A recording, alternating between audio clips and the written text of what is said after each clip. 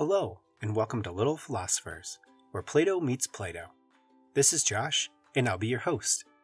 This is the 5th episode of our Aesop series. Alright, little philosophers, now it's time for some stories and philosophy.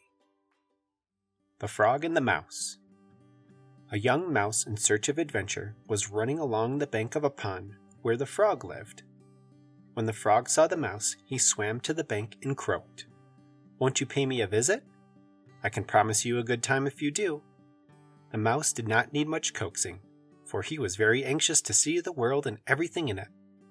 But though he could swim a little, he did not dare risk going into the pond without some help. The frog had a plan. He tied the mouse's leg to his own with a tough reed. Then into the pond he jumped, dragging his foolish companion with him.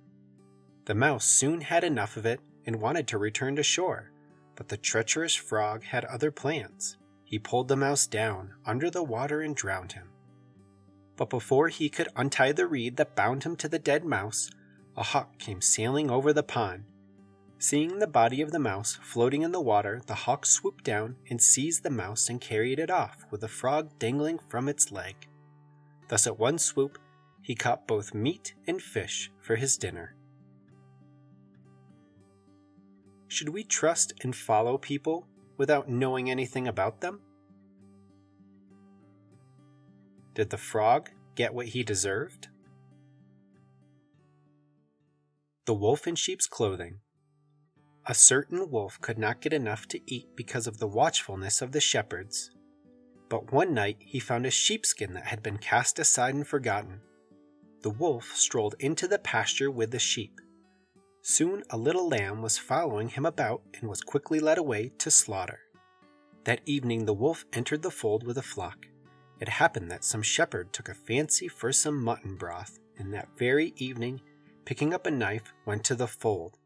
There the first he laid his hands on and killed was the wolf.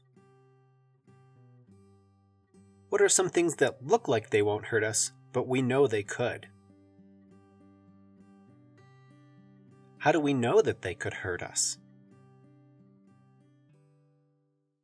The Eagle and the Beetle.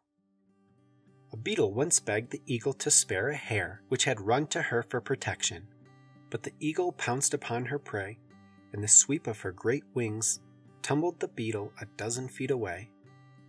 Furious at the disrespect shown to her, the beetle flew to the eagle's nest and rolled out the eggs. Not one did she spare. The eagle's grief and anger knew no bounds. But who had done the cruel deed she did not know. The next year the eagle built her nest far upon a mountain crag, but the beetle found it and again destroyed the eggs. In despair, the eagle now implored great Jupiter to place her eggs in his lap. There, none would dare harm them, but the beetle buzzed about Jupiter's head and made him rise to drive her away, and the eggs rolled from his lap. Now the beetle told the reason for her action, and Jupiter had to acknowledge the justice of her cause. And they say that ever after, while the eagle's eggs lay in the nest in the spring, the beetle still sleeps in the ground, for so Jupiter commanded. Does the size or age of someone make any difference whether we should listen to them? The beetle feels disrespected. What does it mean to respect someone? The Mother and the Wolf. Early one morning, a hungry wolf was prowling around a cottage at the edge of a village when he heard a child crying in the house. Then he heard the mother's voice say, "Hush, child, hush! Stop your crying, or I will give you to the wolf." Surprised but delighted at the prospect of so delicious a meal, the wolf settled down under an open window, expecting every moment to have the child handed out to him. But though the little one continued to fret, the wolf waited in vain all day. Then toward nightfall he heard the mother's voice again as she sat down at the window to sing and rock her baby to sleep. "There, child, there. The wolf shall not get you. No, no. Daddy is watching, and Daddy will kill him if he should come near." Just then the father came in sight of the home, and the wolf was barely able to save himself from the dogs by a clever bit of running. How do we know when someone is being literal or exaggerating? What does it mean when someone says, "too good to be true"? The Hare and the Tortoise. A hare was making fun of the tortoise one day for being slow. "Do you ever get anywhere?" he asked, in a mocking laugh. "Yes," replied the tortoise. "I get there sooner than you think. I'll run you a race and prove it." The hare was much amused at the idea of running a race with the tortoise, but for fun of the thing, he agreed. So the fox, who had consented to act as judge, marked the distance and started the runners off. The hare was soon far out of sight, and to make the tortoise feel very deeply how ridiculous it was for him to try to race with a hare, he lay down beside the course to take a nap until the tortoise could catch up. The tortoise, meanwhile, kept going slowly but steadily, and after a time passed the place where the hare was sleeping. But the hare slept on peacefully, and when at last he did wake up, the tortoise was near the goal.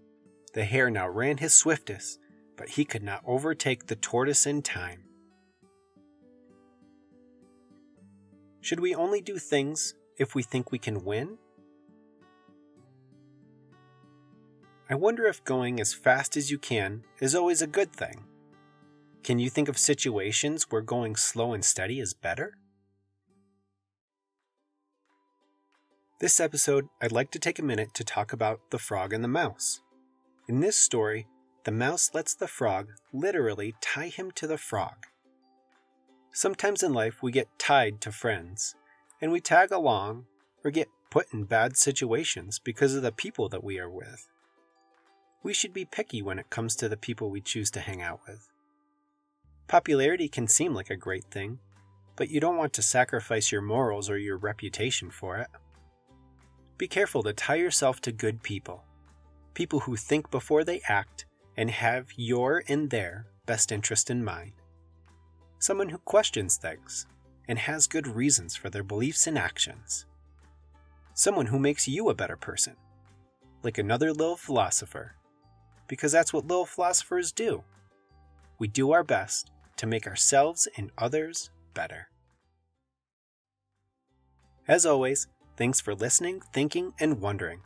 I would really love to hear from you on social media or through email. Get your parents to help write me.